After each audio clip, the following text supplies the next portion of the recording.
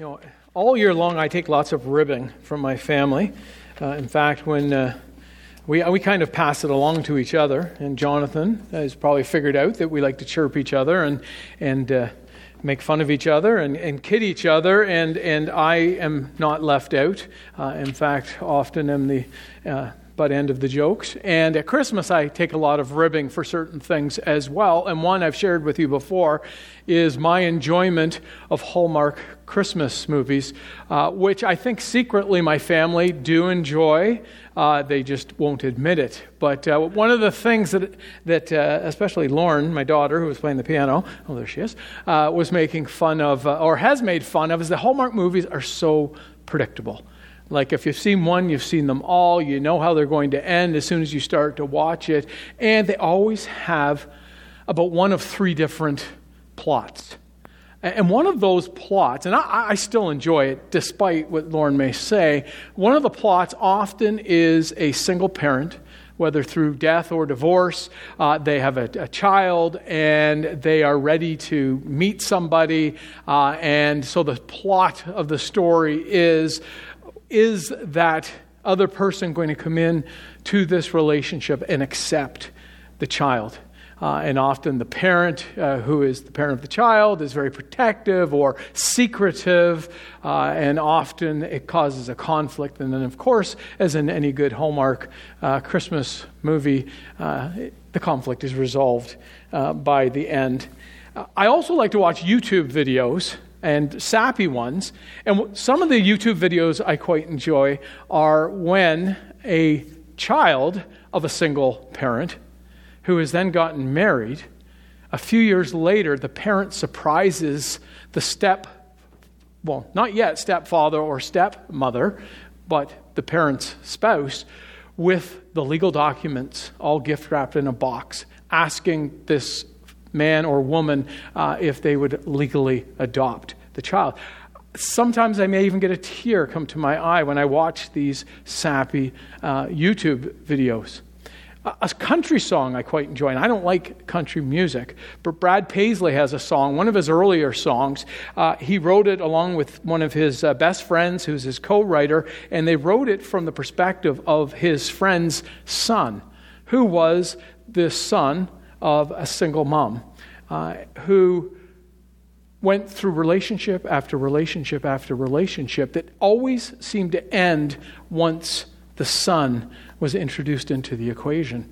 And as the song goes, as the story of the song goes, a man comes into the picture and doesn't run the other way. In fact, he quite accepts this woman's son, and actually quite a strong bond and friendship and love grow between these two, and eventually he becomes this son's stepdad. And near the end of the song, the story of the song has you in a hospital, and the son is now married, and his wife has given birth, and he's standing there looking at his newborn child, and standing beside him is his stepdad. And he says in the song, with this earnest prayer, that I just pray that I can be half the dad my stepdad didn't need to be. And that's the title of the song, He Didn't Need to Be. And so when I think of these Hallmark stories and the YouTube videos and Brad Paisley's song at this time of year, I can't help but think of probably one of the most forgotten characters of the Christmas narrative. And that's Joseph, the stepfather of Jesus. And just like the stepdad in Brad Paisley's song, Joseph had a choice. He could run the other way, which, as we're going to see this morning, he almost did. Or he could willingly and obediently take on perhaps one of the greatest tasks ever given to a human, that being the stepfather of Jesus. And so this morning we're going to continue in our Misfits series. And for those of you, we have had a number of people comment that you've really enjoyed the Misfits series. And so we've decided we're going to carry it on into January, maybe even into February. In fact, we may just keep doing the Misfits series until we run out of every character in the scriptures, but probably not. But we're going to keep going. But in December, we've been doing a Christmas edition of the Misfits series because we have discovered, as you probably have, that most of the characters in the Christmas narrative, from a human standpoint, are just ordinary, seemingly nobodies that God uses in a powerful way to move his story forward, to further his kingdom. And we've seen that we can learn some great lessons by looking at their story.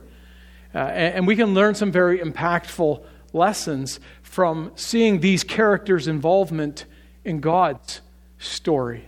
And Joseph is definitely no exception.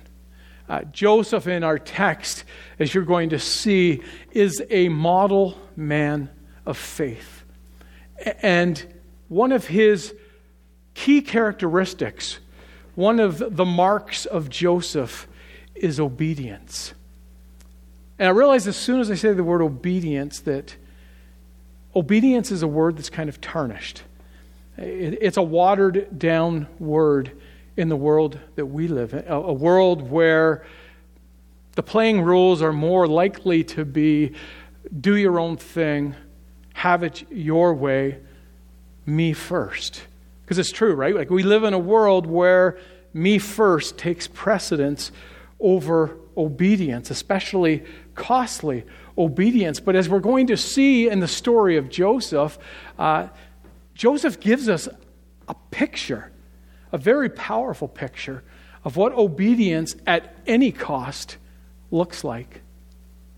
And what I want us to see this morning is not only what's surprising about Joseph's obedience, but what's so inspiring about his obedience.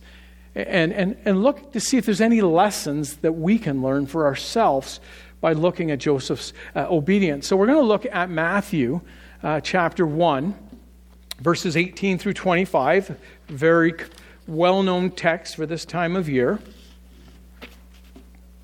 Matthew 1, verses 18 through 25, and we'll just slowly make our way through this passage. As I did a couple of weeks ago with Mary, let's just begin by asking the question, what can we know about Joseph? Because again, Scripture doesn't tell us a whole lot about Joseph, but we can pick clues and details from different places in Scripture. And so what we know about Joseph is his dad's name was Jacob. Joseph, his family home is in Bethlehem, but Joseph himself lived in Nazareth, which was about 90 miles away from Bethlehem, hence the long journey to Bethlehem with Mary to take the census. Joseph was a carpenter. He was poor. He was a very religious man. He was a devout observer of the law. He had a deep, deep trust in God. As far as age, we can't really be sure how old Joseph was because it's kind of a 50-50 split amongst scholars. Some want to think that Joseph was as young as Mary was, and if you remember from a couple of weeks ago, Mary was probably 15, 16 years old, maybe even younger. And so it's nice to think that Joseph perhaps was just 16, 17, 18, his whole life ahead of him, planning to get married to the love of his life, Mary. Others think that Joseph probably was a lot older than Mary, and they base that on the fact that as you follow the life of Jesus in the Gospels, eventually Joseph is no longer on the scene. And so some think that Joseph was older and probably died before Jesus was crucified on the cross. And so we don't really know if he was young or whether he was old. But a very important detail, and as we start to read our text about Joseph, is this, that this is how the birth of Jesus, the Messiah, came about. His mother, Mary, was pledged to be married to Joseph. And so we come to that word pledged again. And if you remember 2 weeks ago, I just wanted to keep moving on. And I said, well, pledged, although was a very specific custom, a Jewish custom of that time, just think of it as our engagement time, and we moved on. I want to retract that I said that, because I think there are some important differences, and it makes a real difference when we understand Joseph's story. Being pledged, was kind of like being engaged, but there was some significant differences. First of all, Mary and Joseph, being pledged to be married to each other, would have been considered husband and wife. But the difference was, they didn't live, as I said 2 weeks ago, they didn't live together. They hadn't consummated their marriage. So Mary would have lived with her parents. Joseph, we assume, lived with his parents. And there was a 6 to 12 month period that was part of the being pledged to one another. So they had made an agreement that they were going to get married. There was a 6 to 12 month period where faithfulness and commitment to each other was tested. And then at the end of that period, there was a feast, a marriage feast. And then Mary and Joseph would live together and consummate their marriage. And so that's a fairly significant difference than the way that we look at our engagement. So Joseph and Mary were pledged to be married to each other. And this 6 to 12 month period was a real important and serious time. Again, it was a testing for faithfulness and commitment. And this is how serious it was. If during that 6 to 12 month period, the woman was proven to be pregnant, and obviously not by the man she was pledged to be married to, according to the law, according to Deuteronomy, that was grounds for stoning her to death. And so it was a very serious deal being pledged one to another to be married. So let's continue the story, because very quickly Matthew tells us that Joseph's world is going to turn upside down. So Joseph and Mary are pledged to each other to be married, but before they came together, she was found to be pregnant through the Holy Spirit. I've probably read this 100, 500 times. So have you. You've probably heard it every Christmas. I wonder how often we stop and wonder, what was Joseph's reaction? We often look at it from Mary's perspective. What was her reaction finding out she was pregnant? But what was Joseph's reaction to the fact that Mary was pregnant? We don't even know how Joseph found out. Maybe Mary's father Eli told him, or maybe Mary told Joseph himself. But he is pledged to be married. This is his dream. This is his plan. And now he discovers that Mary is pregnant. What would his reaction be? What would your reaction be? Anger? Heartbreak? Disappointment? Shame? Revenge? Who was this man? On and on and on. What would Joseph's reaction be? We don't know if Joseph was a young man or whether he was an old man, but one thing we do know: his world just came crashing in, and heartbreak was the new song in Joseph's heart. What would Joseph do? As we continue on in the story, it says that Joseph was a righteous man. It simply means that Joseph wanted to do what was right in the eyes of God. Joseph had every right to have Mary stoned. Problem was, the Romans didn't really go for stoning. Feed her to the lions, I guess that might have been okay, but stoning wasn't something that they were for. But Joseph also had the right, in fact, as a devout Jew, he had the obligation to divorce. Now there's a difference. When you're pledged to one another, to break that pledge, you divorce. And unfaithfulness, because Mary is pregnant, obvious unfaithfulness, right, was grounds for Joseph to divorce Mary. And divorcing Mary could happen in two different ways. One, he could bring the issue to the city gates, to a judge, and everyone would hear what horrible things Mary has done, shaming her and bringing her public disgrace, and the divorce could happen that way. Or there was another option. Joseph quietly could bring divorce papers in the presence of two witnesses and divorce Mary quietly, protecting as much as he could any shame and humiliation that she might receive. Joseph was a good guy. You can't miss in this story that Joseph loved Mary. Despite all the shame and the hurt and heartbreak, I still truly believed he loved Mary. He didn't want to have her stoned. He didn't want to publicly disgrace her, but he knew what he had to do. And what he had to do was divorce her quietly, realizing that even that was going to kick him in the rear end. Because what were people going to say? They still were going to talk. There was still going to be shame. There was still going to be humiliation, but that was Joseph's decision. He was going to divorce Mary quietly. And that's what he was going to do, but not yet.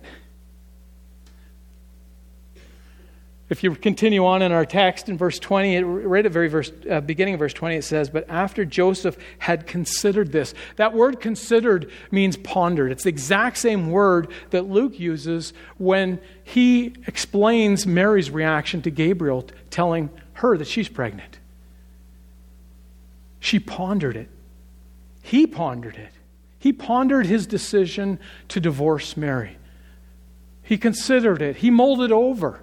He dialogued with himself about it. And we know what that's like when we have something that's bothering us. We know what we're supposed to do, but we know what we don't want to do. And there's a war going on, and it keeps us up at night, and we roll and toss in bed. And during the day, that's all we can think about. And that was Joseph's situation. I'm sure he hit his thumb with a hammer many times as he was contemplating when he knew what to do, but what he really didn't want to do because he loved Mary. And he couldn't sleep at night. But then he nodded off. And in his dream, an angel of God appears to him. And beginning of verse 20, "But after he considered this, an angel of the Lord appeared to him in a dream and said, 'Joseph, son of David, do not be afraid to take Mary home as your wife, because what is conceived in her is from the Holy Spirit. She will give birth to a son, and you are to give him the name of Jesus, because he will save his people from their sins.' All this took place to fulfill what the Lord had said through the prophet. 'The virgin will conceive and give birth to a son, and they will call him Emmanuel,' which means God with us." What fantastic news. Mary hadn't been unfaithful. The Holy Spirit was the source of the pregnancy. And the baby's name was to be Jesus because he would save people from their sins. Could it be that this Jesus was going to be the promised Messiah? What fantastic news for Joseph. But at the same time, if you look at it from a different angle, what bad news. Who was ever going to believe it? Like, could you imagine Joseph going to his best friends and saying, "Hey, I got to tell you what's happened. Mary is pregnant, but I'm not the father." The Holy Spirit. The Holy Spirit is the source by which Mary is pregnant. And this baby, we're going to call him Jesus because he's going to save his people from their sins. His friends would have probably thought he was crazy. It sounds ridiculous. It sounds absurd. And so once again, Joseph finds himself at a crossroad of decision, of choice. He can choose obedience or he can choose self. Obedience or self-preservation. Obedience means that he does exactly what the angel has commanded him to do, regardless of the cost. That he takes Mary to be his wife, and he gives this baby the name Jesus. Or his other choice is self-preservation. That before he does anything, he makes sure that he understands all the details, all the implications, that he has considered and written down and calculated all of the costs. Because often I read this account and I miss how costly the obedience of Joseph really was for him. Because being obedient to the angel and taking Mary as his wife, naming the baby Jesus and what that implies, and we'll talk about that in a minute, there was all sorts of implications. They still were going to be ridiculed and shamed. They were going to be gossiped about. They were going to be treated as a second-class couple. I'm sure they didn't get invited to all the social events. Joseph probably lost carpentry work because of the reputation and what people thought about him. And think of the mission of his son. Like being the father of Jesus. That was going to be a handful. And where his mission was headed. And the heartbreak, whether Joseph was still alive at the time that his son was hung on a cross or not. The heartbreak of knowing and seeing the rejection and the ridicule that his son would face in the years to come. What a cost involved in Joseph's obedience. And so what does Joseph decide to do? And this is really the finest moment in Joseph's life. Because all he needed was God's assurance. And he was ready to obey. 24 and 25. When Joseph woke up, he did what the angel of the Lord had commanded him, and he took Mary home as his wife. But he had no union with her until she gave birth to a son, and he gave him the name Jesus. Joseph broke all Jewish custom by taking Mary to be his wife. He refused to have sexual relationship with his wife until the baby was born, preserving the virgin birth. And we talked about that a couple of weeks ago, how critical the virgin birth is to our salvation. And then Joseph named the baby Jesus. And you may say, well, what's so significant about that? What's in the giving of a name? And what's in a name? And well, there's everything back then in the giving of a name and in the meaning of a name. By giving the baby the name Jesus, Joseph exercised the prerogative that fathers had. And by giving the name to this baby, Jesus, Joseph invited Jesus legally and officially into his own family. And our text tells us that the name Jesus wasn't just because it sounded nice. It wasn't the top 10 names that people were calling their babies during that time. His name was to be Jesus because he would save people from their sins. This baby would be the Savior. I'm not sure how much Joseph really understood about all of that. The reading that Linda did for us, when Simeon said what he said, once again, Mary and Joseph marveled at what was said about their baby. But he gave the baby the name Jesus because he was going to be a Savior, and we need a Savior.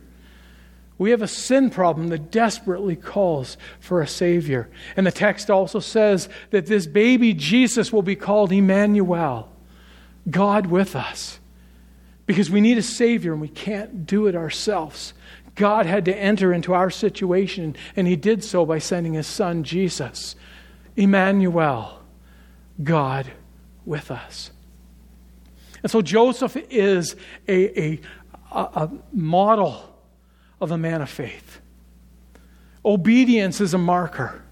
And as I said, there are some important implications and lessons that I believe that we can take from Joseph's example. And the first thing is this: obedience to God almost always involves a cost. It has to. Because the call of God upon our life is to live countercultural to the way of the world. Obedience to God almost always involves sacrifice. God may be calling you, may be calling me to give up plans, possessions, place, pride. He may want to take us down a road that we would never have dreamed of for ourselves. And if you're breathing, the question you should be asking is why? Why would anyone make that kind of costly commitment to Jesus? The Apostle Paul pondered that question often. He must have been when he pointed in Philippians chapter 2 to the obedience of Jesus that caused Jesus to leave the splendor of heaven to come to this earth and what? To be obedient to his Father's will and to die on a cross. Paul talks about it in Romans as well, the first 11 chapters, talking about the love that God demonstrates by sending his Son for sinners whose sin penalty brings death. And there's nothing we can do about it. But God sends Jesus so that we can be saved, that we can have our sins forgiven, that we can be in a right relationship with God. And as you move through Paul's argument in Romans, you come to Romans 12, and Paul says, therefore, in view of all of that, the obedience of Jesus, God's demonstrated love, the salvation that you now enjoy, a right relationship with God, sins forgiven, eternal life. Because of all of that, the only logical, sensible response is to offer your entire selves to him. So obedience comes with a cost. It comes as a sacrifice. It involves sacrifice. But when we're talking about God, it is the logical, sensible thing to do. Because he has done and given everything for us. A second lesson from the example of Joseph is this: sometimes God shatters our dreams so that he can give us a new one. God will shatter your dream so that he can replace it with a new dream. I quite enjoy talking to people who have committed their life to ministry, especially those who go on the mission field. One of the questions I enjoy asking them is, how did you ever end up where you ended up in your vocation, in your ministry? What led you there? Did you wake up one day and go, wow, I really want to go to Africa or wherever it might be? And amongst those people, I love hearing the stories. And I was thinking, Roy, you could probably share with us. And the countless missionaries that you've come in contact with, their stories. It never was my dream. I wanted to be an accountant. And here I was translating Bibles. But God shattered my dream and he replaced it with a dream. And you ask most of them, let's be fair, you ask most of them, do you regret God giving you a new dream? Never. I couldn't have imagined my life and my experience if I had not followed the dream that God gave me when he shattered my original one.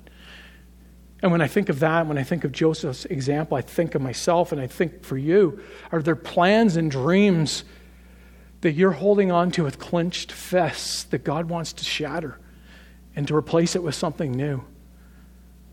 A different path, a different avenue, a different ministry, a different career path that he has for you if you would only be obedient and submit to him. A third lesson that I see in Joseph's life, and this is a tough one and it's problematic. God wants us to obey him no matter what. God wants us to obey him no matter what. We haven't figured it all out. We don't fully understand what God's calling us to do. The details aren't lining all up. It's definitely not something that I'd planned on wanting to do. But you know, God is calling you.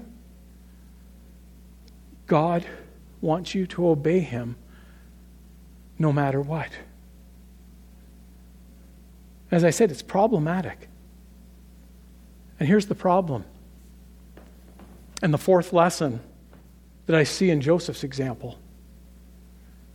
Obedience is inseparably linked with trust.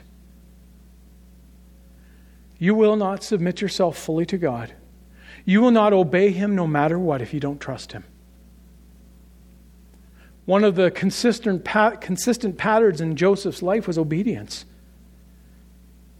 Even when it shattered his dream. Even when it wasn't according to his original plan. Even when he didn't understand all the details. Even when he would never understand how people would respond. Joseph was obedient. Why? Because long before in his own life, he had learned to trust God.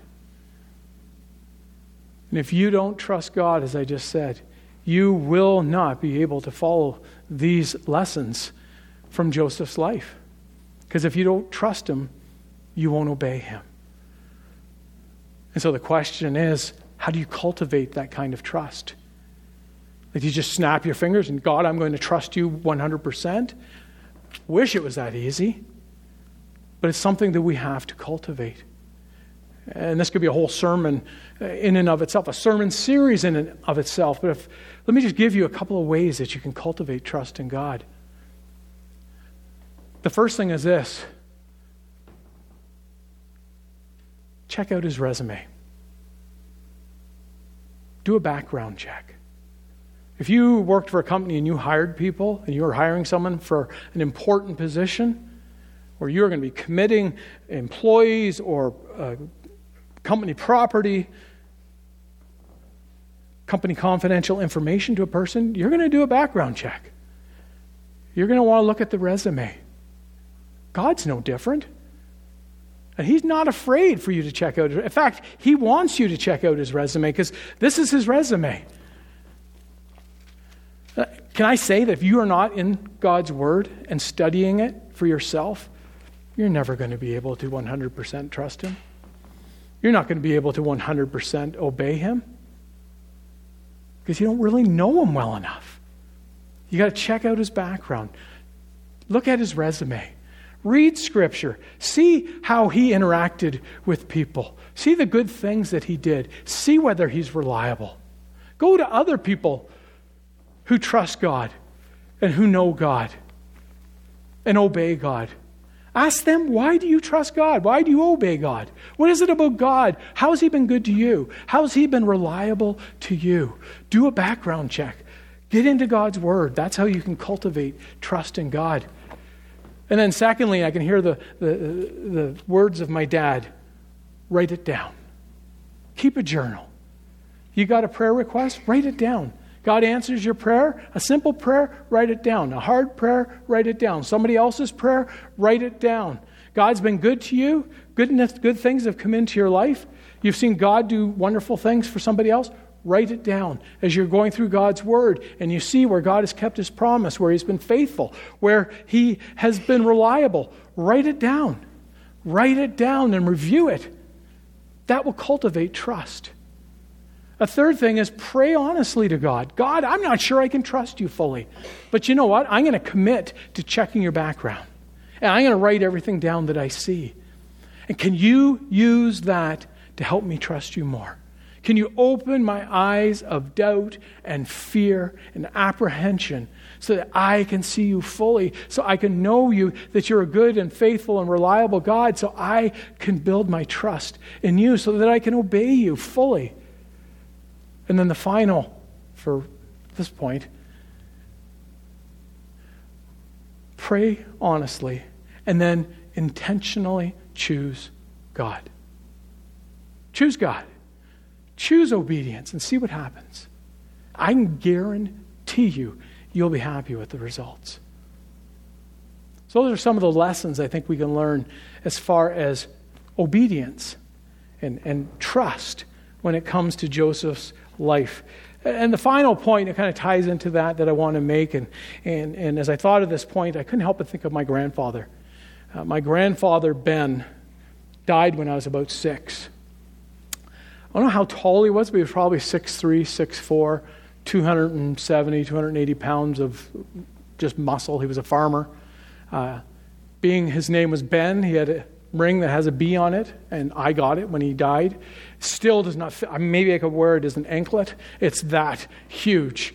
That's how big my grandfather was. In the 6 years that I would have known him, in the 2 or 3 years I would have been able to understand him talking to me, I can't really remember him saying a whole lot. He was a silent giant. But anyone that knows him, and I would listen to my dad talk about my mom's dad, Ben, he was a godly man, a loyal man, a protective man. You didn't mess with Ben, but he didn't say much. He chose to let his life and how he lived his life be the words that he chose not to say a whole lot of. And that reminds me of Joseph.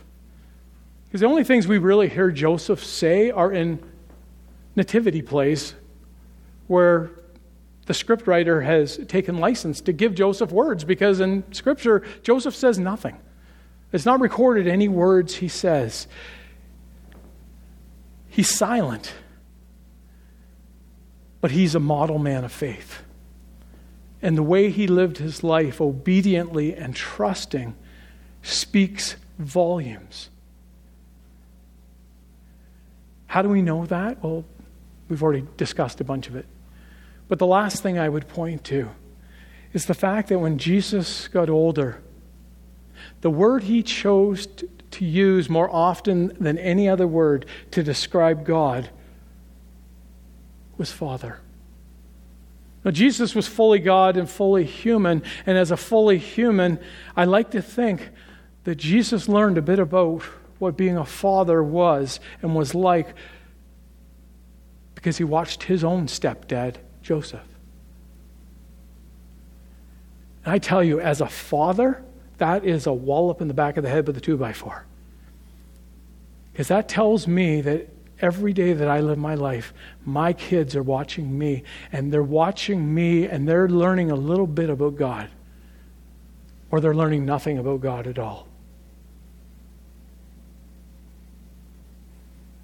And I think there's a lesson in it for all of us. This is not just for dads. That when we live in obedience to God, we reflect for those who are watching our life a little bit of Jesus. Because we're being obedient and because we're trusting. And that's the lesson that I wanted to share with you this morning from the story of Joseph. Don't neglect him. I know he often is the youngest person in the nativity play who just has to make sure he can make it to the manger. But he has so much more to say than what you may be thinking. Anyways, I'm going to invite the praise team back up, and let's continue on into communion.